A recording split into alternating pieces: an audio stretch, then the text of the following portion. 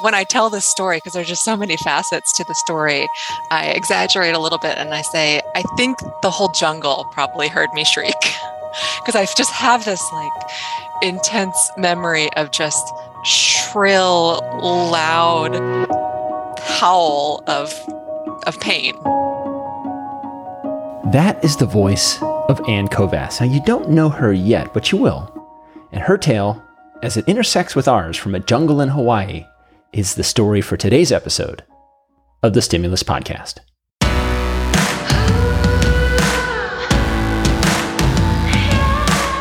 All right, so this all starts on a hike in Oahu. We're on a family vacation, and the kids just want to go hiking, see a waterfall, right? Hawaii, waterfall, jungle, hiking, full package. Now, jungles become jungles because they're wet. You know, there's lots of trees, there's lots of roots, and we start on this trail to the waterfall, and it's indeed rooty and wet and slick. So my wife and I are taking our time. Kids, of course, they're already a couple miles up the trail to destination. So just Melissa and I hiking in the jungle, and then we come to a stream crossing. I don't know, call it a stream, call it a river.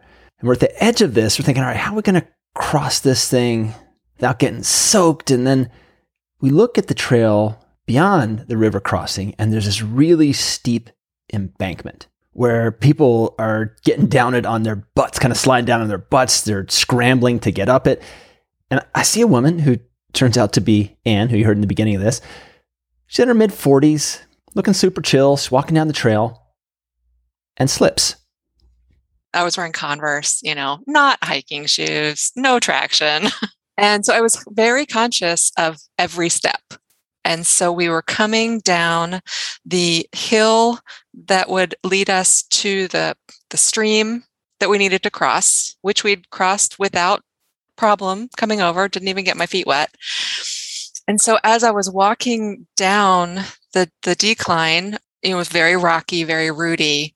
I was on the next to last step and I was looking at the stream and I was starting to think, okay, how can I successfully cross the stream again? And so that was the one step I made where I wasn't looking where my feet were going.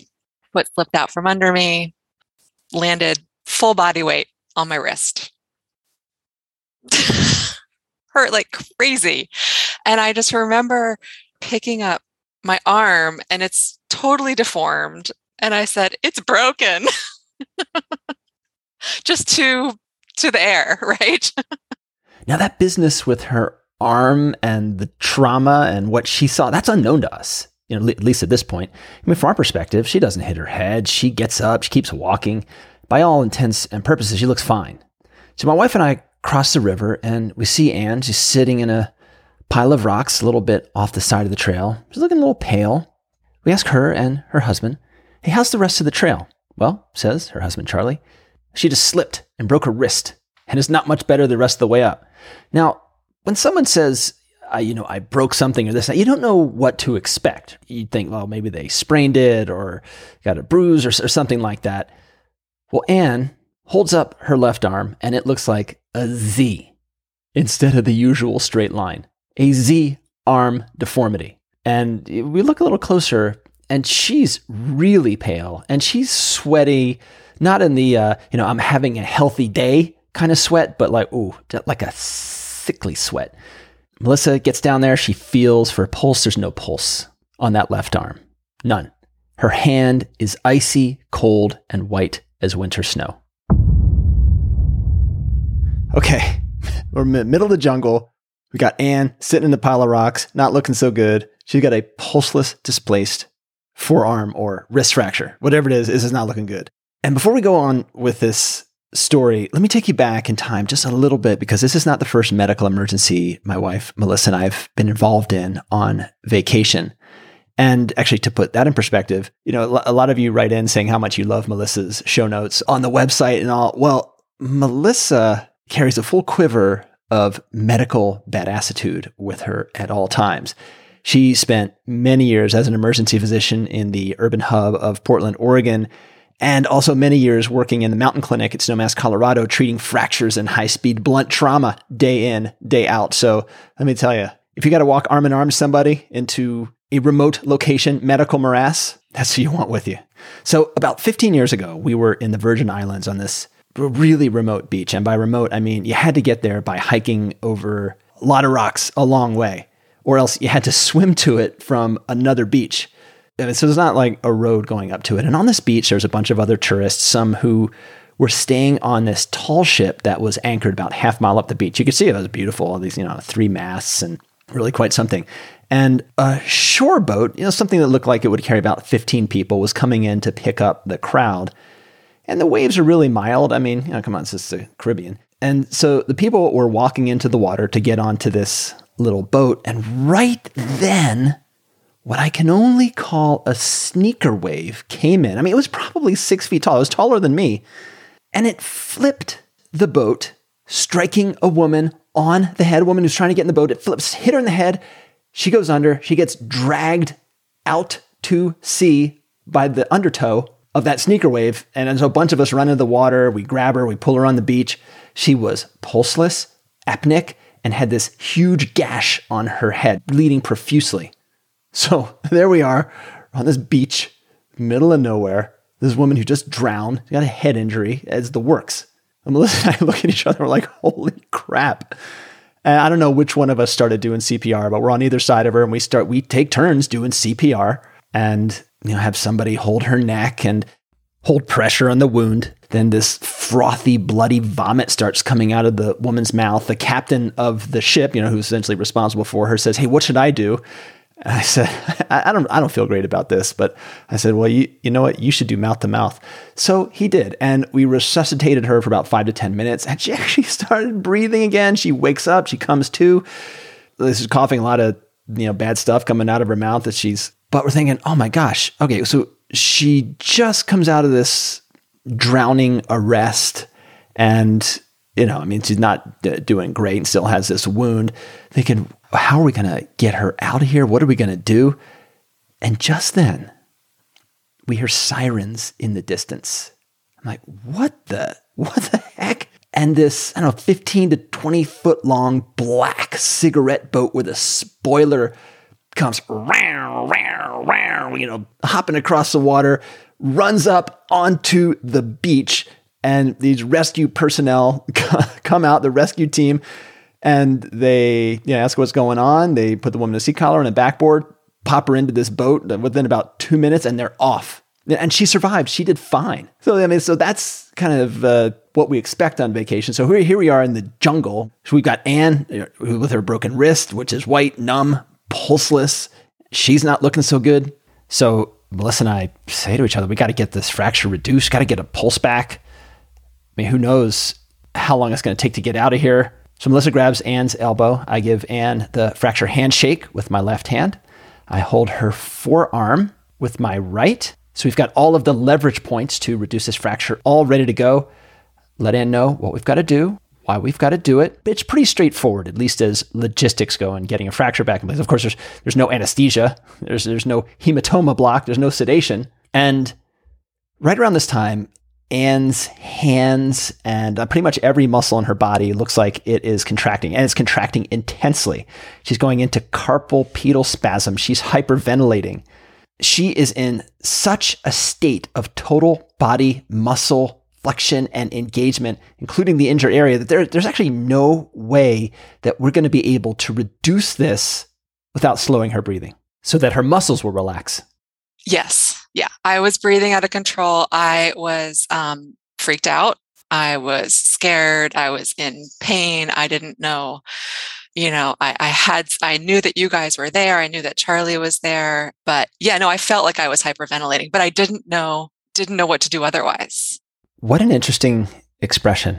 I didn't know what to do otherwise. And I find it interesting because it's really stuck with me since Anne and I made this recording, because, it's not like she wanted to be doing this. It's not like she was even in control of this. It just was, some deep part of her body or her psyche or, her cerebral operating system taken over. So what do you do? I mean, you know what to do when someone's hyperventilating and their muscles are all contracting and you can't control it. Well, all right, you can breathe into a paper bag. That can slow it down, give some medication to help relax. Well, you know what? No paper bags out here. There's no Valium, or pick your chillaxing medication of choice.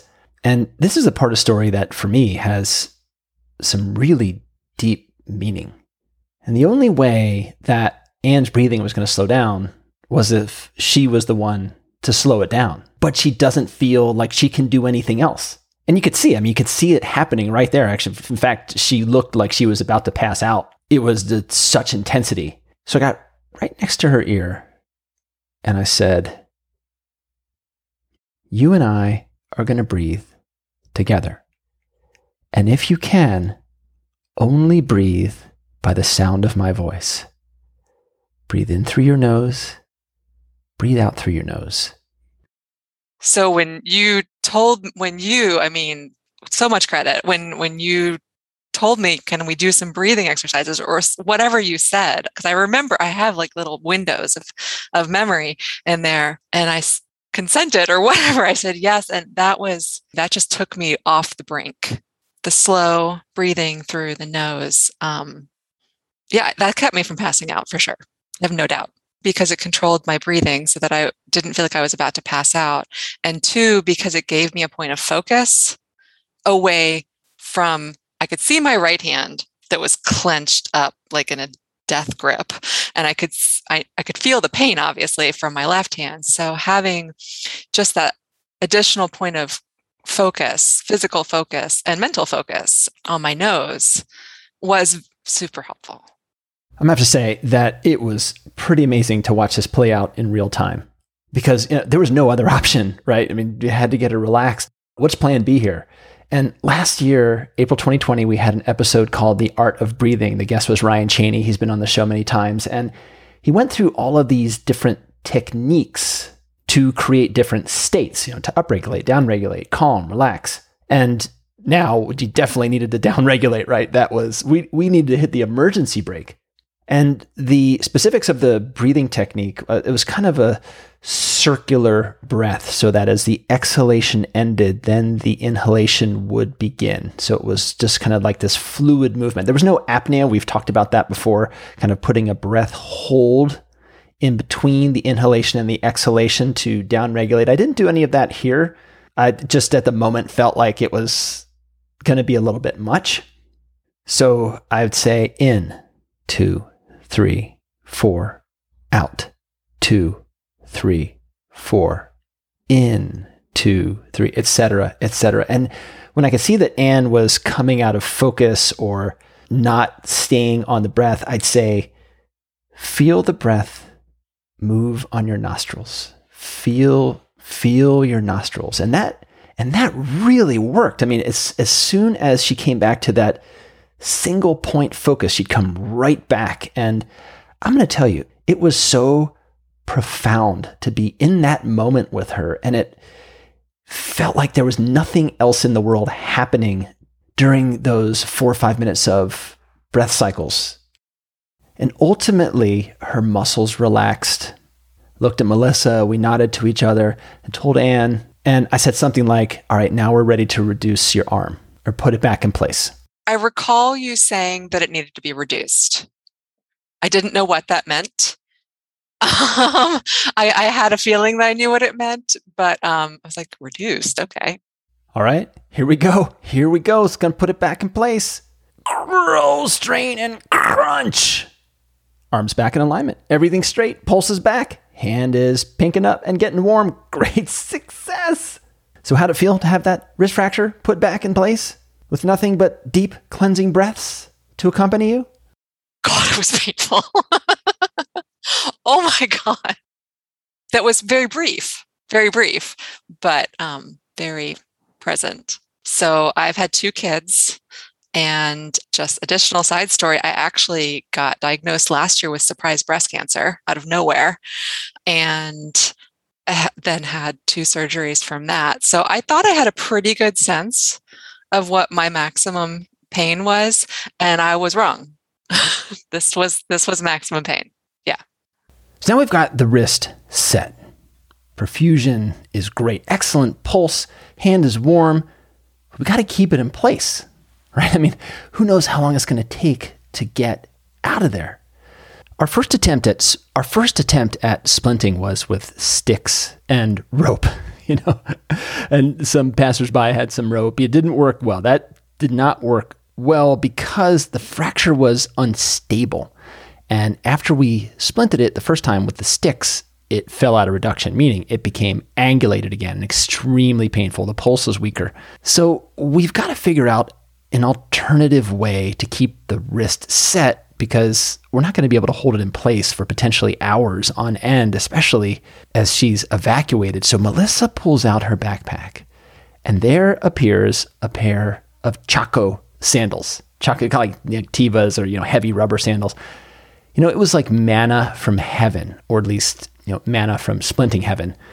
And what I'm about to describe, we've got pictures of on the website, and we've got video of most of the stuff that's going to come after this. So if you want to see how this whole thing played out, what it looks like, you can head on over to the website. There's a link on the show notes for it if you're listening on your podcatcher. So we've got this pair of hard rubber sandals, a length of rope that we can use to secure one end of it, and then her husband Charlie says, "Hey, can we use my shirt for anything?" And he's wearing this beautiful, and I'll say extremely sweaty Aloha shirt. And I said, "Hell yeah, my man." So he takes it off and we tear it into strips, and we tie the strips together. I mean, it looks like bed sheets tied together to escape from a prison window. But let me tell you, that thing worked like a charm. But remember, the wrist has fallen out of alignment, so we've got to get it back into place, at least some semblance of straightness to make this splint function. So here we go again. Earl said it again. Sandwich it in sandals, tie the rope, tie the shirt rope, and like butter, I will tell you, it is the most satisfying splint I have ever been a party to.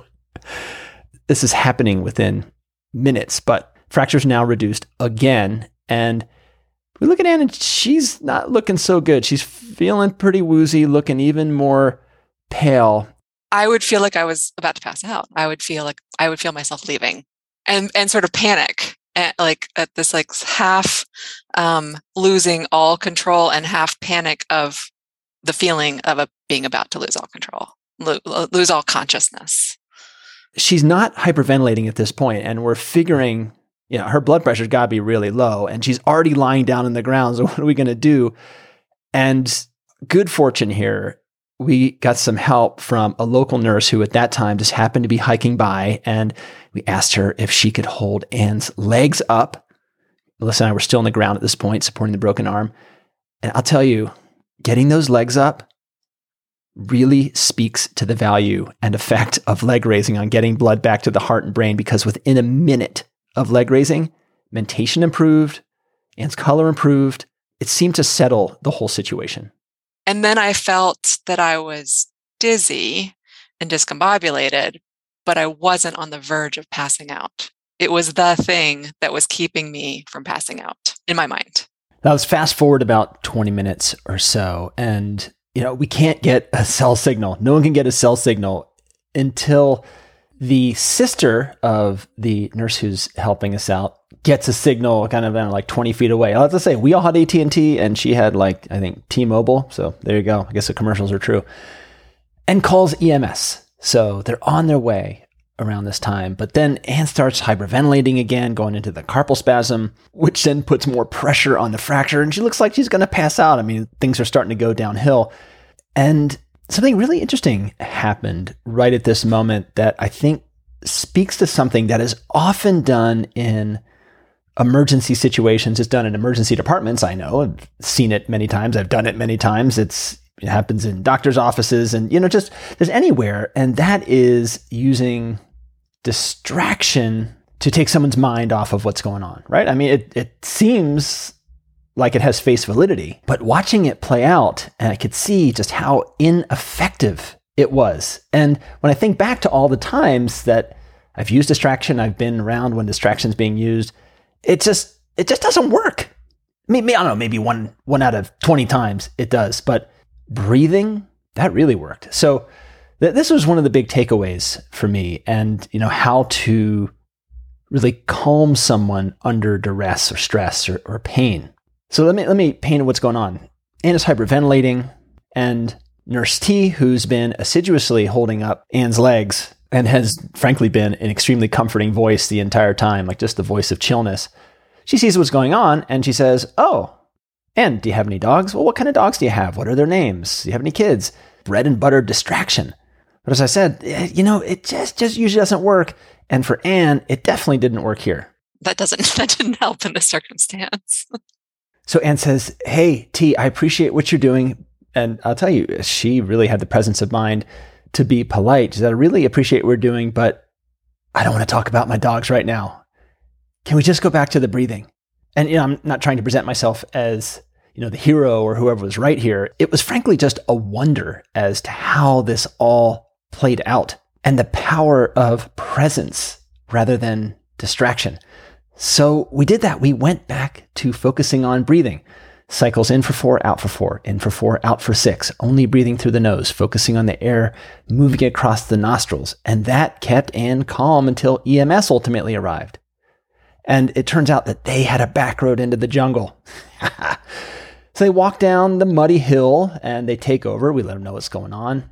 And Melissa says to the captain, "Hey, you guys just going to carry her out of here, carry back to the ambulance?" And he says, "There is no way we're going to be able to walk her out of here with how muddy it is, how she's doing right now." So we're talking to ourselves like, how is this going to work? And we hear the EMS captain, and mad props to Honolulu Fire, man, because they really ran the show here. So the captain calls in a helicopter. Now, we're in the jungle. It has a legit canopy, as jungles do. And we're looking at it like, where is a helicopter possibly going to land? And he points over to this little clearing, barely big enough to fit a helicopter. And so I'm thinking, whoa, this is going to be something. So about 10 minutes later, rescue helicopter flies in and starts hovering over this little clearing and then starts descending below the canopy. I'm thinking, oh my God, is this thing going to land? And just then, the rescue paramedic comes out the side of the helicopter and ropes down, looks probably about 100 feet into some heavy brush, walks across the river, meets with Anne and the Honolulu Fire medics, and gets the history. And then he and the paramedic crew carry Anne back across the river and into the clearing. I'm going to tell you all of the video of all this in the show notes. They go up another embankment right below where the helicopter's hovering, and the rope or the cable still hanging there, and there's a blue harness or a sling, it looks like a big blue diaper, ready to lift Anne out of there. But I'm watching it play out, and it does not look like an easy task. I mean, they are hiking into some thick brush. And there were thorns. There was like some sort of thorny bush. So I was actually more aware. I wasn't aware of the sling or him even really. I was trying to get the thorns out from my leg and thinking as he was telling me what to do that I needed to get them out before I got carted up because that was going to hurt. Helicopter's hovering, been there for a while, about 100 feet of cable hanging down. Blue sling is just kind of flapping in the wind, and Anne and the rescue medic look like they're having some kind of conversation. So he told me that he had this sling. It's called a diaper sling, because it looks like a diaper, it comes in the back and then the front. And all I remember is him saying that he has this sling and I needed to they were going to wrap it around me. And then I needed to sort of squat down into it, in order to get in it. And then he was going to hook it he had this carabiner that he was going to hook it to the cable, and then he was going to hook himself to face me, and then we were going to lift off. The medic gets Anne into the sling, clips himself to her, or clips himself in, and the two of them are raised, and they go up, up, up, up, up, up, up, up, hundreds of feet in the air, maybe 500 feet. And I'm thinking, I guess they're going to winch them back into the helicopter, and then they'll ride that way. Nope. That's not what happened. The helicopter took off, and it looked like they took off with the afterburners. And Anne and the medic are dangling below this thing, about 100 feet below. I mean, they're actually a little bit behind the helicopter because, they're kind of dragging back. I'm thinking, oh my God, she must be scared out of her wits. Nope. It was amazing. Honestly, given the circumstances, it was really wild. I never saw the helicopter because I wasn't looking up. I just got pulled out and like the wind was blowing, but it was so cool.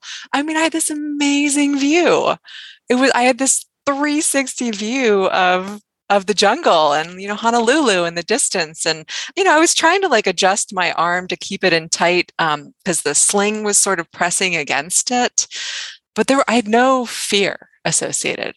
It was awesome. I mean, it was maybe 4 minutes. I want to say, I don't know. Like, obviously my sense of time is pretty messed up in this whole thing, but I remember, being aware enough to really appreciate it and appreciate that of all the crappy things that were happening, that this was wild and cool. And it was sort of like, so I'd been parasailing a few times, and I've been skydiving once in my early 20s. And it was sort of this combo skydiving, parasailing thing. And it was wild and it was really cool. They brought me over. I think there was a golf club right by that area, like a golf course. And so there was some sort of, I don't know, tennis court, basketball court, some sort of flat surface. And there was a fire truck, an ambulance, maybe 2 ambulances, I don't remember. And they just gently lowered us down. And the paramedic told me to put my feet out because I was going to be landing on my feet. And someone else that was on the ground came behind me and sort of guided me down. And then I was standing and the sling fell off and they walked me over to the ambulance. And off to the local emergency department she goes. And while she's having that flight out and getting into the emergency department, we're still in the jungle with a bunch of people who have been now watching. Our family has come back. We're all hanging out. And Anne's husband there, and he very graciously says, hey, if there's anything I could ever do for you guys, which is related to his profession, or just in general, please let me know. I feel indebted to you. We thank him for that. And, we chat a little bit. We go our separate ways. And Melissa and I were talking on the way out. I'm not sure which one of us said, I think Melissa said it. It was really touching what Charlie just said with that expression of gratitude, and offering something in return. And she said, this experience itself, just being able to do this, that's the reward. It's such a top of the mountain experience. We got to use so many skills, truly help another human being, not just physically, but emotionally through a traumatic event. And I'll tell you, what? There was no paperwork. There was no charting. There was no EMR. It was just pure connection with all of us. And Melissa then said something that really resonated. She said, in medicine, we expect nothing in return. Of course, there's remuneration. You get paid for your job. But like we were talking about a few episodes ago on finding the joy in whatever it is that you do for work, those moments of wonder and connection and really getting to use your skills, sometimes beyond what you think are your capabilities, that, for us at least, that's the reward. And as the story goes, patient goes to the emergency department. Fracture is further reduced. She's put in a legit splint this time. We did get the Chacos back. Home to the mainland the next day, and shortly thereafter, surgery in her hometown. If you want to see the post-op pictures on the website, they are there as well. And we connected many weeks after the event, and she told me something I didn't expect. I thought this was so cool, that the breathing exercises we did in the jungle, things to regulate stress response, to really bring herself into awareness of the moment in crisis and accept the moment in crisis, that became a habit. Every time, especially in the first few weeks or around the surgery, when I would sort of cause myself pain by moving my arm wrong, and I would feel myself starting to breathe in, like gasp at the pain, and immediately I would switch over to the slow nose breathing, and it worked every time. It's rare that a habit forms so quickly, but I think it was it was so dramatic. It was such, I credit it with keeping me from passing out, that in the legs, that I've been able to integrate it. And I know that I'll continue to do it for myself for physical pain, but it made me think, wow, I bet this would be really helpful, like in times of anxiety too, to have that just it seems so simple. It seems obvious even. But sometimes when you're in pain, physical or mental or both, you need something really simple because everything else feels way too big, impossible even. That reminds me so much of the boldface that fighter pilots have in their training manuals, or I guess any pilot has in their training manual. You've got the manual itself, which has lots of little detail, but then there's these pages that have just the boldface. What is the most basic thing that you can put on a page that will still get the job done successfully? Because all you remember in the heat of the moment may be those 1 or 2 boldface lines. We fall back to the level of our training. And this essential thing, that slow down, controlled, regulated breathing, that became her boldface. And there's a last part of this that, I was debating whether or not to put in, because this was, kind of an adventure story talking about breathing and all the kind of craziness that happened. But at the end of our conversation, I asked Anne what would be her message for the listeners who are in healthcare. It ain't an easy job on a normal day, and normal days have been few and far between. And Anne herself has been through the ringer in the past year, first with breast cancer and now this. She actually has a job that is very much healthcare involved. She had lots of points of contact with the medical system. And here's the message. And I'm going to tell you, this is not a message for me. I asked her, what was her message for you? I've always had a really deep respect and admiration for people who go into serving people's health and medical and wellness needs. And I know that it's tough. The burnout is real, and the logistical infrastructure stuff is no joke. And there's just so much information out there all the time, and people coming in with their own, thoughts on things. And you guys juggle a lot, and then all these, reports and evidence-based practices, and you should be doing this versus that, and patient-reported outcomes, and are you asking the right survey questions? And then there's the people, and then there's the patients that you're interacting with who are, probably often in crisis, and not on their best, not in their best moments, and family members who are experiencing that crisis for them. So just mad props to you all. Keep it up, please, because we need you. What you're doing is really, really just critical. And that is it for today. For complete and detailed show notes of this or any other episode, just go to our website, stimuluspodcast.com. There you can also sign up for our newsletter. If you are interested in our I Am ALS fundraiser, there's a link to it in the show notes as well. Didn't talk about it on this episode, but we still got it going on. You can subscribe to Stimulus in pretty much any podcatcher you use, and if it happens to be iTunes, throw down a review and rating. I read all those reviews, and more importantly, so do potential guests. Now, if you have a request for this show or a topic, or you feel like something is really missing, just contact me through the website. No need to put that in the reviews, because if you send me a direct contact, then I can respond to you. All right, until the next time, my friends, be well and keep on rocking.